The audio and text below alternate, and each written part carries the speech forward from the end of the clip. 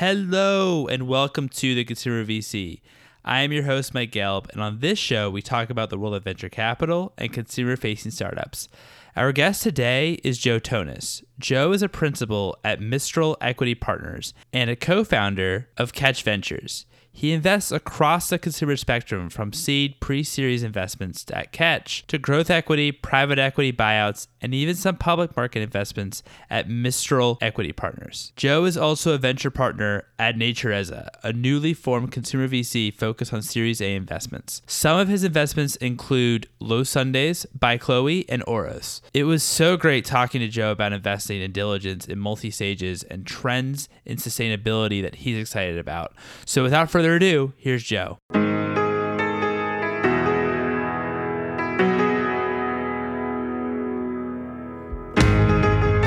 Joe, thank you so much for joining me today. How are you? I'm doing great, Mike. Thank you very much for having me on. It's exciting to be on the podcast. No, thank you so much for coming on, especially during these difficult times. Tell me a little bit about your story. What attracted you to investing in venture capital in the first place? Yeah, I think it goes back a little ways. I was always intrigued by markets and investing since an early age. I grew up in an entrepreneurial family that wasn't involved in finance at all. It was more, family business and things like that. But I did have an uncle who was in the financial markets and has always been a bit of a mentor and someone I really looked up to. So I've been intrigued since a young age. I knew probably since high school that I was going to have a career in investing in some capacity. So I was kind of fortunate to head off to college with a focus. I always thought that it was going to be more in the public markets, so like a hedge fund or something like that. And that's actually where I started my career, is as an FX trader. So on more of the public side. And in VC and PE was always kind of interesting to me. But kind of an afterthought until I started to really learn more about it. And the more I learned, the more passionate I became. I think it really was an opportunity for me to kind of tie in that entrepreneurial side that I have to me with the founders, albeit early stage or later stage businesses. And that's something you can really do in VC that you can't do in the public markets as much when you're working with, large corporate companies that are multi-billion dollars and so on and so forth. So I think, that passion that started to come was part of the reason I pivoted from sales and trading to investment banking to develop the right skill set. And that's really it. And I think on top of that, the risk return profile is something that really drives me. I've always been a bit of a gambler, and obviously doing your diligence on deals, reduces that gambling aspect of it. But I think that's really something that drives me as I think about it. Totally understand about you wanting to be part of that journey from the very, very beginning. What specifically attracted you to consumer? Kind of fell into consumer actually by happenstance. When I pivoted to investment banking, I was asked to join the consumer group at Lazard, and I just kind of jumped at the opportunity. And I realized really quickly how tangible and relatable the industry was, the ability to kind of touch, feel, taste, experience, use products, all things like that, and the various services. Made it so much easier to really kind of understand the industry that you're working in. It just really made it easier than some other industries out there that, you maybe aren't able to see or feel the products the same way and get that kind of experience. It's really much more firsthand than it would be in other industries, and I think of something like natural resources as an example. You're certainly not going to be spending time in a pipeline or something like that producing oil. I totally hear you about, just consumer. It feels very exciting. So tell me a little about Mistral. I know that you invest in both brands and related services and technology. How do you think about portfolio construction, since returns on these broad categories tend to be very different? Yeah. So I think, at Mistral, it's an interesting strategy that we have, and we have a very flexible investment mandate. And I think, that really drives our thesis and all kinds of different things like portfolio construction. At Mistral, we do everything from VC to middle market private equity. And we also have a SPAC strategy, which is more of a public market vehicle. But it really allows us to see companies at various points of the growth curve and the life cycle. And I think, we operate a little bit more like a family office, which gives us that flexibility in our mandate to chase after all these kind of different deals. So, for us, it's, when it comes to things like portfolio construction, it's not really a focus to underwrite to a particular IRR or, chase a certain type of, profile of a business. I think, we look at everything, from services and related technologies to more traditional consumer things like, whether it be a branded food and beverage company or a contract manufacturer or things like that. And so it really, kind of comes down to ways that, we can capitalize on the various verticals within consumer. Obviously, when it comes to portfolio construction, returns are important, but we want to build our portfolio around the right opportunities, and it's a highly competitive environment that we're in. I think that the ability to kind of recognize, you know, structural or paradigm shifts, are focal points of our investment criteria and thesis. And that flexible mandate allows us to chase the right and most unique deals to make the portfolio come together and generate the returns for our LPs and investors. So, that obviously, having such a broad strategy, I think, our investment horizon varies depending on the type of company, the stage of investment, all those sorts of things. Everyone obviously wants to generate the greatest returns they possibly can, but I think having that bit of a mixed portfolio allows us to attract different types of investors.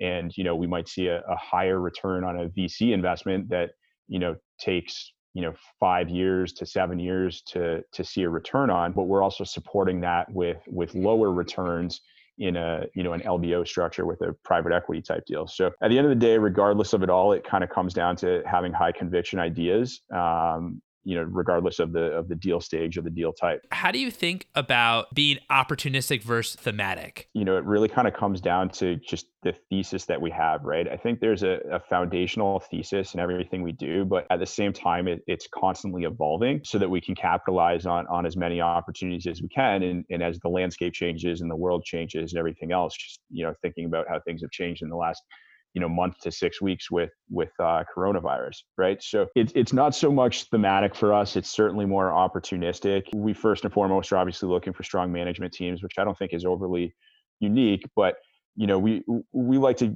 get involved with teams that have an established foundation and are already kind of proving out their own thesis as a company. We like businesses that are differentiators and are solving a problem or disrupting a marketplace. There's so many Me Too players in consumer, as you know. I mean, it's, consumers different in the sense that there's not as much IP or patents that go into consumer businesses as there might be in, technology businesses or other categories. And so, you have to figure out ways that, how is this particular business really going to scale and kind of become a focal point within the industry. It comes down to the brand and how it engages and how consumers relate. Looking at something like food and beverage, right? Somebody creates a new beverage brand and you don't want to be just another beverage on the shelf. Is it a functional beverage? Is it adding value in some way, shape, or form? How is that going to affect the brand and how the brand engages with the consumer and how does the consumer relate and so on and so forth? I think, one of the other things too, as I think about, opportunities versus, thematic, the consumer behaviors have shifted a little bit, as we've seen in the last, few years. And, I think back to, our parents' generation, right, where there was a lot of brand loyalty and things like that.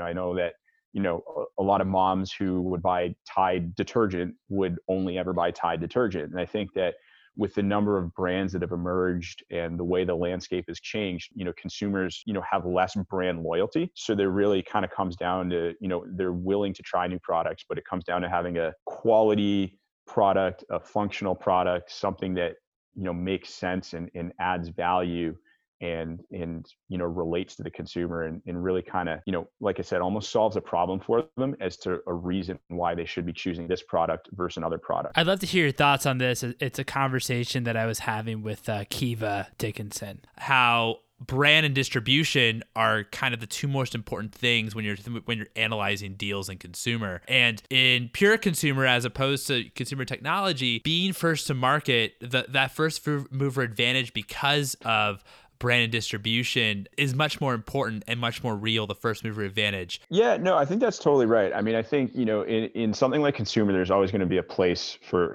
competition, right? I mean, I view things, and I think even on a from a portfolio standpoint, we view things that it's great to back a first mover company or a disruptor or differentiator, whatever it is, and that's awesome.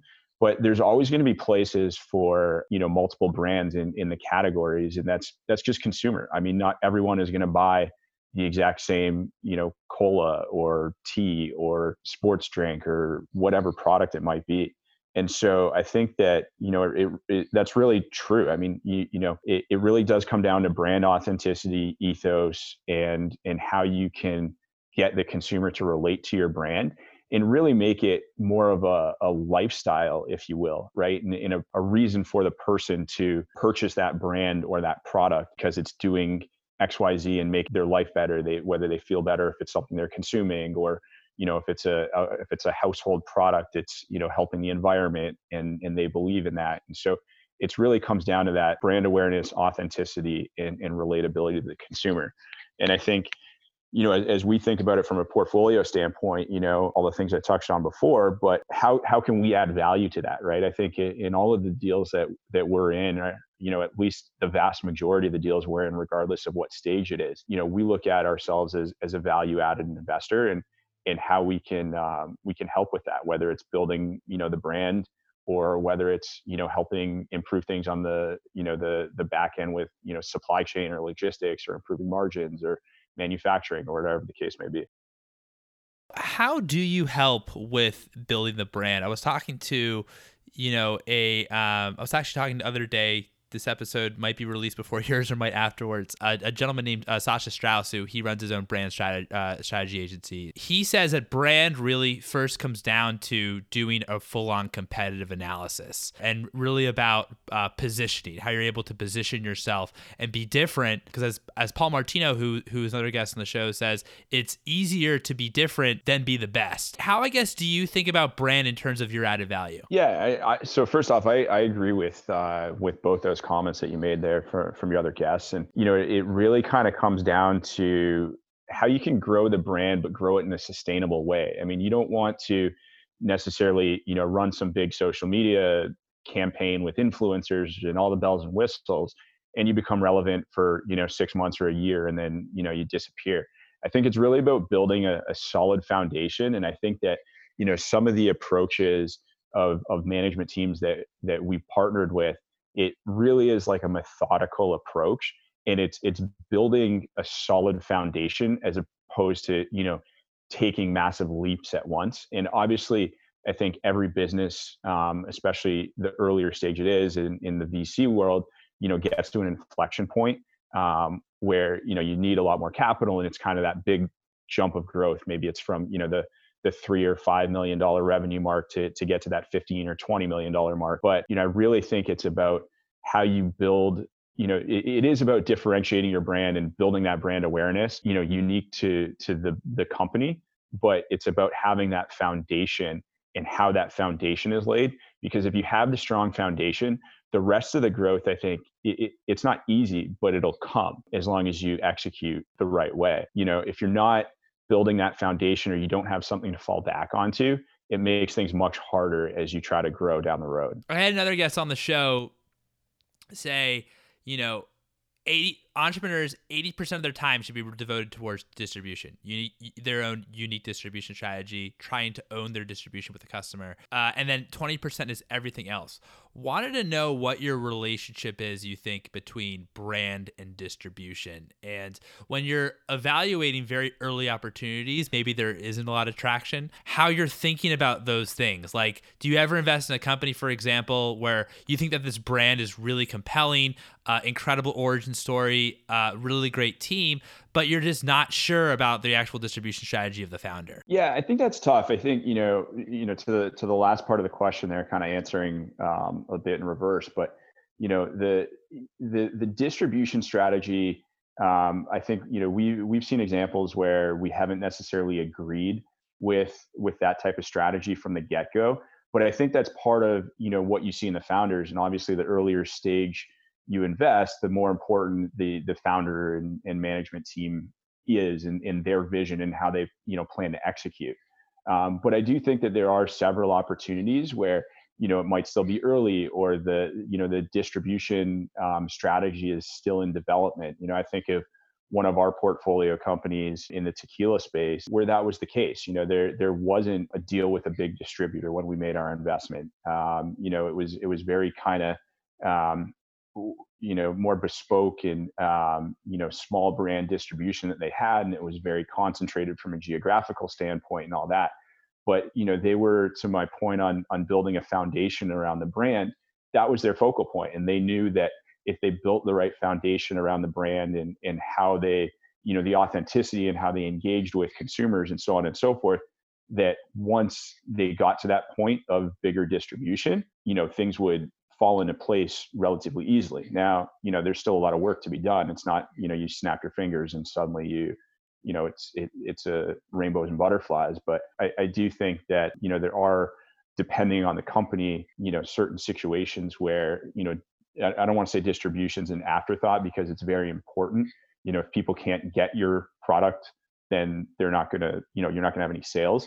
So, everyone can know about your product through social media or whatever the case may be. But if they can't get their hands on it, that presents its own set of challenges. So distribution is important. But I think it's something that, especially at the early onset with earlier stage businesses, it's a strategy that is always evolving. And you can't put your eggs in one basket with one particular retailer or one particular distributor or something like that. You need to kind of keep as many doors open for as long as you can, especially as you're kind of continuing to evolve as an early stage company. It's also really interesting disagreeing very early on, maybe about like distribution strategy, but it's also trusting the team. Yeah, I mean, I agree with that. I think that part of why you're investing in the company is the founding team and believing in their strategy. And I think that, the investor mindset a lot of times is, hey, like, we want to grow as quick as we can, as fast as we can, so we can generate, returns or whatever the case may be. But there's also a balance to all of that, you want to believe a little bit in the founders and what their approach is. And maybe they don't have the experience in a particular category. And that's, where we can step in and, provide value add where, we've had experience in a particular situation or with a prior investment or another portfolio company or whatever it is. And from there, we can, help them kind of, develop that strategy. So tell me a little bit about Ketch Ventures. How did you start it, and a little bit about your average check size? Yeah, so Ketch kind of started as a bit of a passion project with my co-founder while we were working in investment banking at Bank of America Merrill Lynch in the consumer and retail group. Being in a bulge bracket, we spent a lot of time working with large corporate clients and large buyout funds, and we saw this kind of shift in behavior, consumer behavior happening, and this is going back a few years ago now, but early trends like better for you and high protein and direct to consumer and all these things that have kind of become a little bit of a norm in consumer today. But what kind of paved the pathway for all these new companies in this, kind of competitive landscape in so many new brands that exist today. And so, we saw this emergence of all these new brands in these categories, and they were kind of disrupting the larger players. I think of like food and beverage, like the, General Mills of the world and Campbell's Soups and companies like that. And these large corporates were losing market share and needing to acquire, these smaller brands to stay relevant and this, that, and the other. So, everyone that's listening to this probably is aware of that whole phenomenon that happened. But, my partner, Christian, and I were sitting there and, we kind of said to each other over a beer one night, like, we're pitching all of these small ideas to these big, large corporate CPG companies. And, we kind of started to just, we realized we had this passion for these earlier stage businesses that were starting to garner all this attention. And so, we wanted to learn about it, but we also wanted to find a way to invest and kind of tag along with the entrepreneurs and founders, management team for the ride. And so that's really how it kind of came together. I think we knew that we had the ability to kind of add some value and provide some perspectives to these early stage entrepreneurs. And when I say early stage entrepreneurs, like, we're focusing more on like, friends and family extension rounds and seed rounds and things like that. So kind of before, institutional VCs were and are taking a look. So, we felt with our experience in consumer investment banking that we could certainly provide some value to these entrepreneurs and at least provide a different perspective. And so, we formed Ketch. We did our first deal, just the two of us for compliance purposes, having, still working at Bank of America. And that's really how it came together. I think, we were mindful about the stage and type of deal that we could participate in, given the fact that we didn't have a dedicated fund. And, that's, as I kind of said, how we landed on seed stage and pre-seed deals. And so we've been able to evolve over the last few years, and we've built a small portfolio that continues to grow. Our check size has ranged anywhere from 25,000 on the low end to 300,000 on the high end, and a few in between. We've now gotten to a point where we've syndicated some of our deals through friends and family, and created SPVs to increase that check size. So to get to things like the $300,000 investment I mentioned previously, we do invest alongside every deal that we raise from a syndicate basis as well. In addition to that, we've also taken a couple of kind of advisory board roles in exchange for equity in a couple of early stage businesses that are still early for even us to write a check, but we think are kind of proving a thesis and could be ripe for opportunity to invest, a year or two down the road. Yeah, I think that's great. Thanks so much for sharing a bit of background on Ketch. In those, I guess, early stages before an institutional round, talk to me a little bit about your due diligence process and what you're looking for from founding teams, traction, how you think about traction. I mean, honestly, the thesis isn't all that different from Mistral. I think we're just looking at companies at an earlier stage. So some of the stuff I mentioned before are still, very much focal points for us. But obviously, the earlier stage the deal, the more important the management team becomes and the founding team becomes. Not only on, the brand and the product and everything that they've created, but on their ability to execute the vision that they have.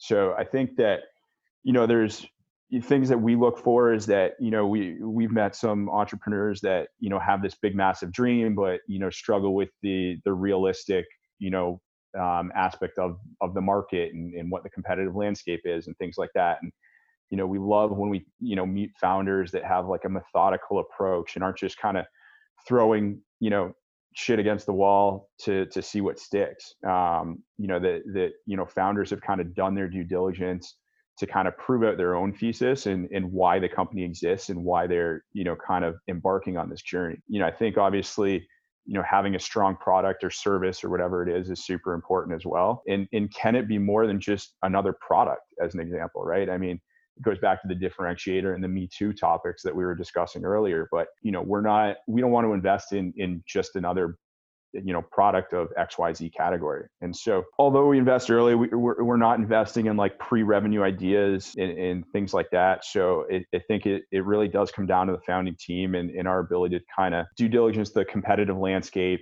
what the white space opportunity is. But really it does come down to the founders, their ability to execute on their vision. And we love to see founders that have kind of done all that diligence to kind of prove their thesis as well. What is your revenue range that you look for? I also want to know how you think about traction. I had on Jason Stouffer, who said that early in his career, he paid a lot more attention to traction in the diligence process, whereas now he pays less attention towards traction. And just wanted to hear what your thoughts are towards traction.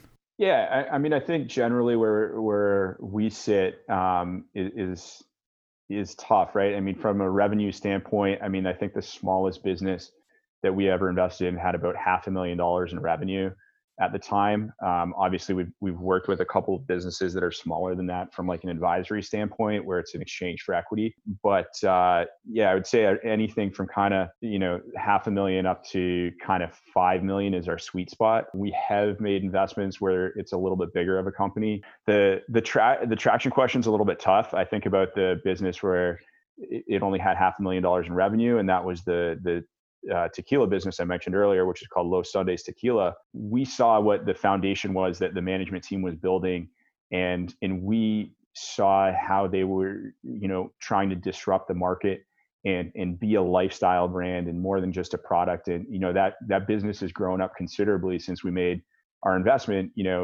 18 months ago or so.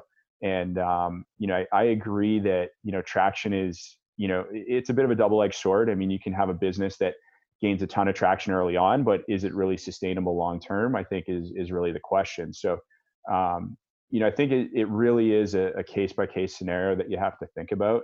And it's certainly things that we focus on.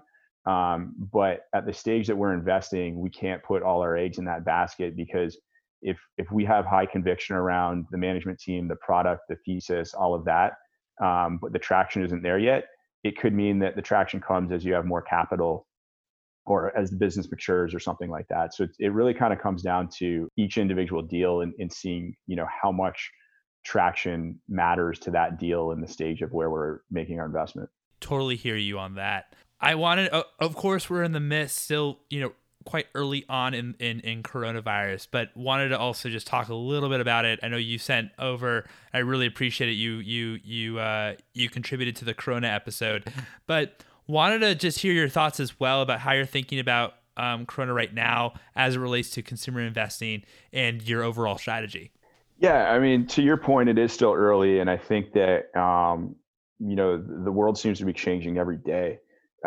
It's tough to say what our new normal is going to be when we come out the other side of this. I mean, obviously, like we have with so many situations before that have happened in the world, we've come out of things stronger. Whether it's another kind of pandemic like SARS or something, or whether it's like World War I or World War II. So I think it's just a point in time that can cause a shift in consumer behaviors or whatever the case may be. I would say that we've kind of pumped the brakes a little bit on some of the deals we were looking at, especially in categories that are maybe more affected by Corona, like things that are more experiential or consumer discretionary. But I wouldn't say our strategy. I think it's too early to totally sit here and say our strategy has shifted completely. I think you could sit here as an investor and say, I'm only going to invest in DTC businesses because nobody wants to go to the store right now and they want to buy everything online. Well, that's great, but people have been buying things online, and e-commerce is becoming more and more prevalent over the last 5 to 10 years. At the same time, retail is still doing really well, and I don't see brick and mortar retail ever disappearing, even despite Corona. So I think it really is too early to say that our strategy, whether it's on the Mistral side or on the Ketch side, is necessarily going to change. But we're certainly mindful of the changing environment, and it'll be interesting to see the shifts in behavior of the consumer as we come out the other side of this. Absolutely. I feel like the folks that are saying, oh, well, now I should jump to this space, probably you're already a bit late to the party. The other thing too, right, is the way that the investment process works. I mean, things could change. Valuations could maybe get reset a little bit. There's going to be companies that are in situations of capital needs or not, and so I think that can maybe change a little bit. But I think it's those are more immediate term changes, whereas shifts in consumer behavior take a little bit longer to play out. And I think that it's evolving every day, and we can we're going to have to see. I mean, if suddenly everyone's back to normalcy in 2 months, well, we looked at this as a 3-month kind of pause in the world. I don't know that it's something that changes consumption and behaviors and all that drastically. There's no doubt that it's going to change things, but it's how much is it going to change, and I think it's too early to tell. And I very much agree. I think that it's way too early to tell, to see what the change will be. But speaking about changes, what are some consumer trends that you're excited about or focused on? Yeah, I think there's a few that are kind of interesting right now. One is kind of like double impact investing almost. I know you look at like some of the bigger funds, like Bain has a double impact fund, right? And so I think about having something that is sustainable or better for the environment, but also solving a problem for consumers, where you're kind of killing two birds with one stone almost. On the sustainability trend, one thing that's kind of been interesting to me is cricket protein. And I know that's a little bit nuanced, but there's a lot of businesses doing work around that right now, both on the pet side as well as the human side. I'm actually an investor in a pet business that makes pet snacks from cricket protein called Chippin, which is super early stage, but it's very interesting. And you know, one of the points when I was doing some diligence on that business a few months ago that really struck me is the from a sustainability standpoint around water consumption. And like, to use an example, 1 gallon of water is required to raise 1 pound of cricket protein. It takes 560 odd gallons to raise 1 pound of chicken protein. It takes almost 2,000 gallons to create a pound of beef protein. And crickets produce 100 times less greenhouse gases than cows do.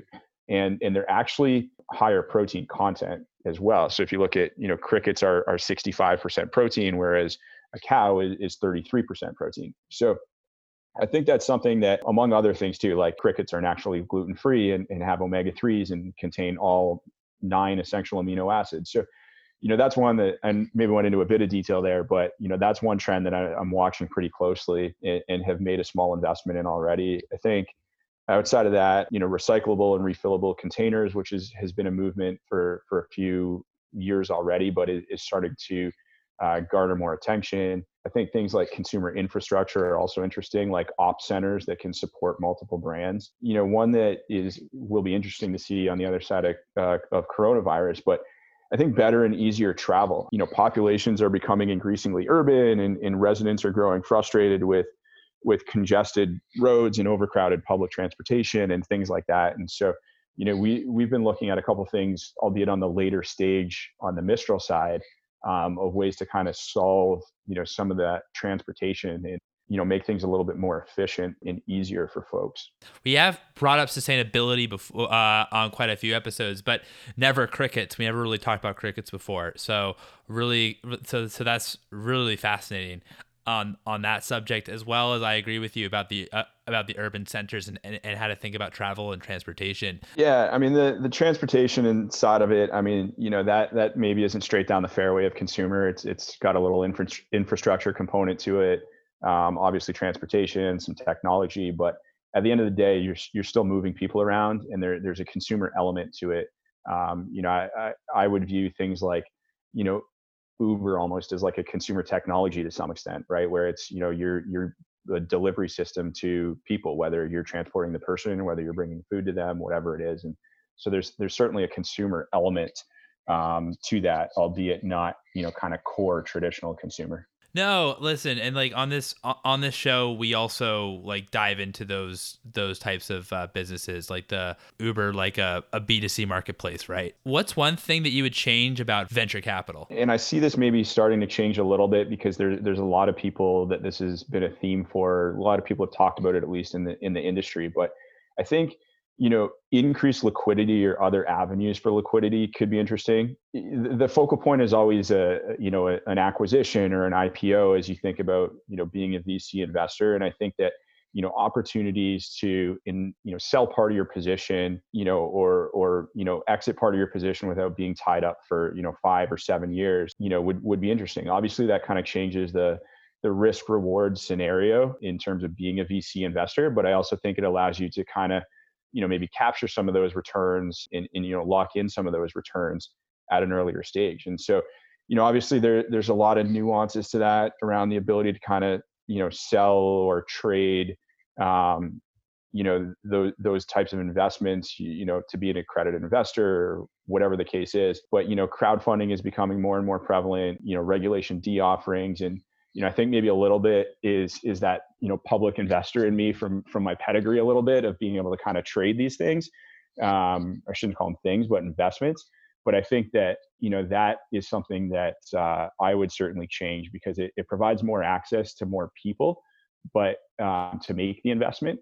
But it also provides an opportunity for those early investors to kind of lock in, some of those returns potentially. Yeah, I mean, it's a very similar. It reminds me actually of my conversation. I'm not sure if you know him, but with Will McClellan over at Elizabeth Street. That was his response as well, just finding different ways for liquidity in venture capital. So yeah, no, that's Yeah, Will and I know each other. We're actually both investors in Oros, which is a great apparel brand. But and we've actually talked about that a little bit, between the two of us, that topic. So, it's interesting. We'll see how things evolve, but I would guess that that's something that does take place over the next few years in venture capital generally, not just consumer. yeah, no, for sure, for sure. Then I guess it's no surprise that you also mentioned it. What's one company that you had the opportunity to invest in, didn't, and in retrospect wish you did? Some folks call this the anti-portfolio. Yeah, that's always a great question. And there's probably a few to choose from. Um, I'd have to say I'd go with a business called BioSteel, which is a Canadian sports drink company for those that may not know it.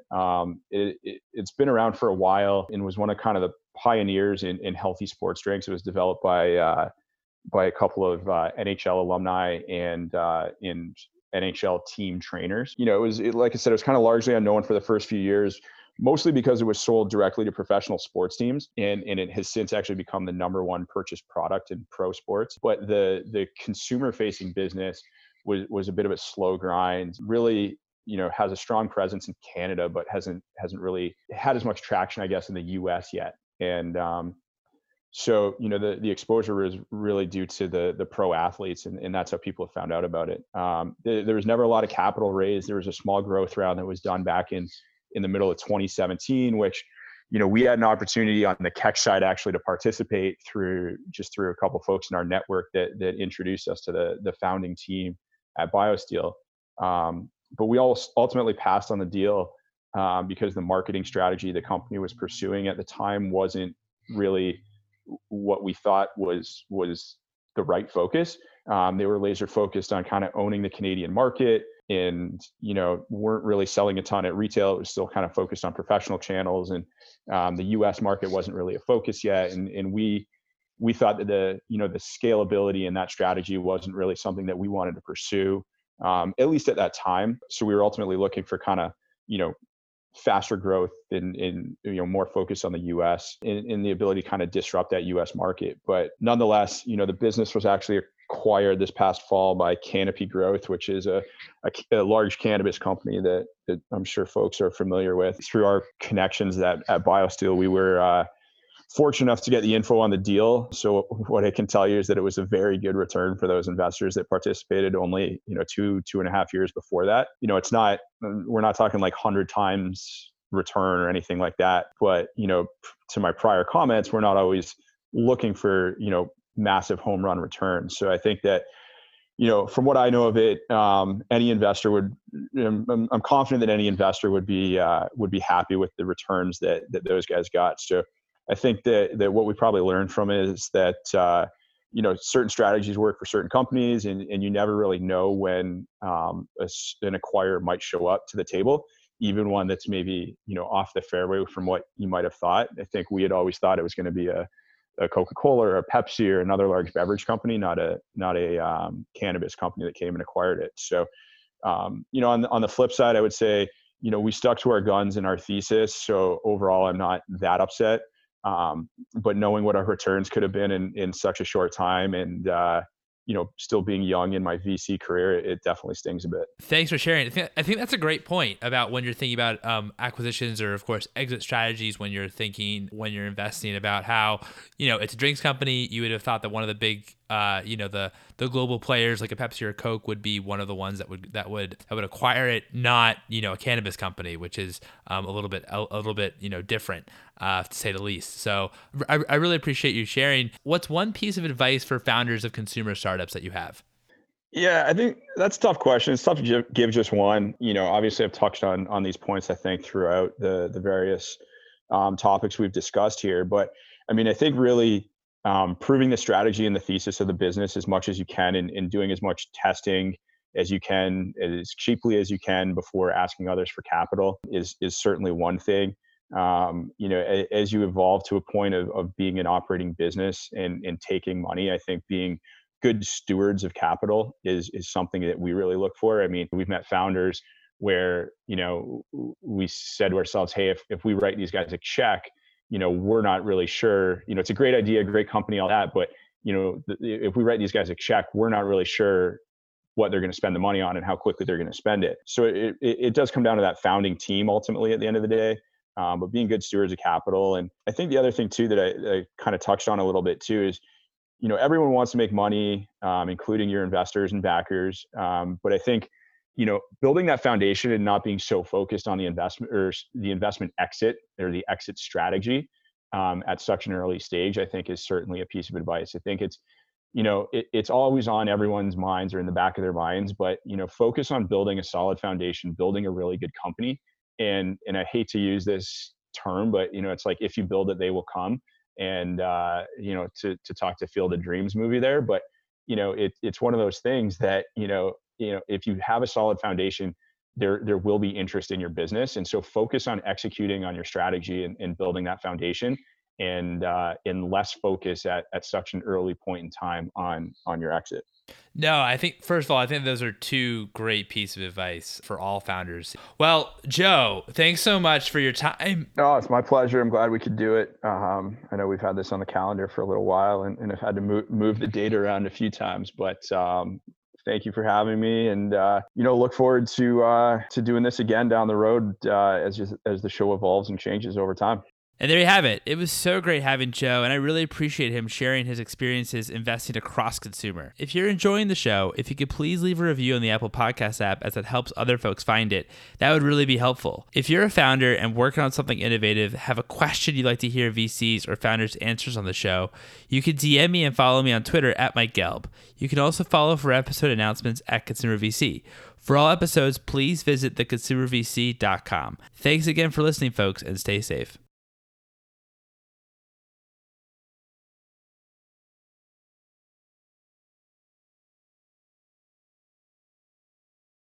Boop.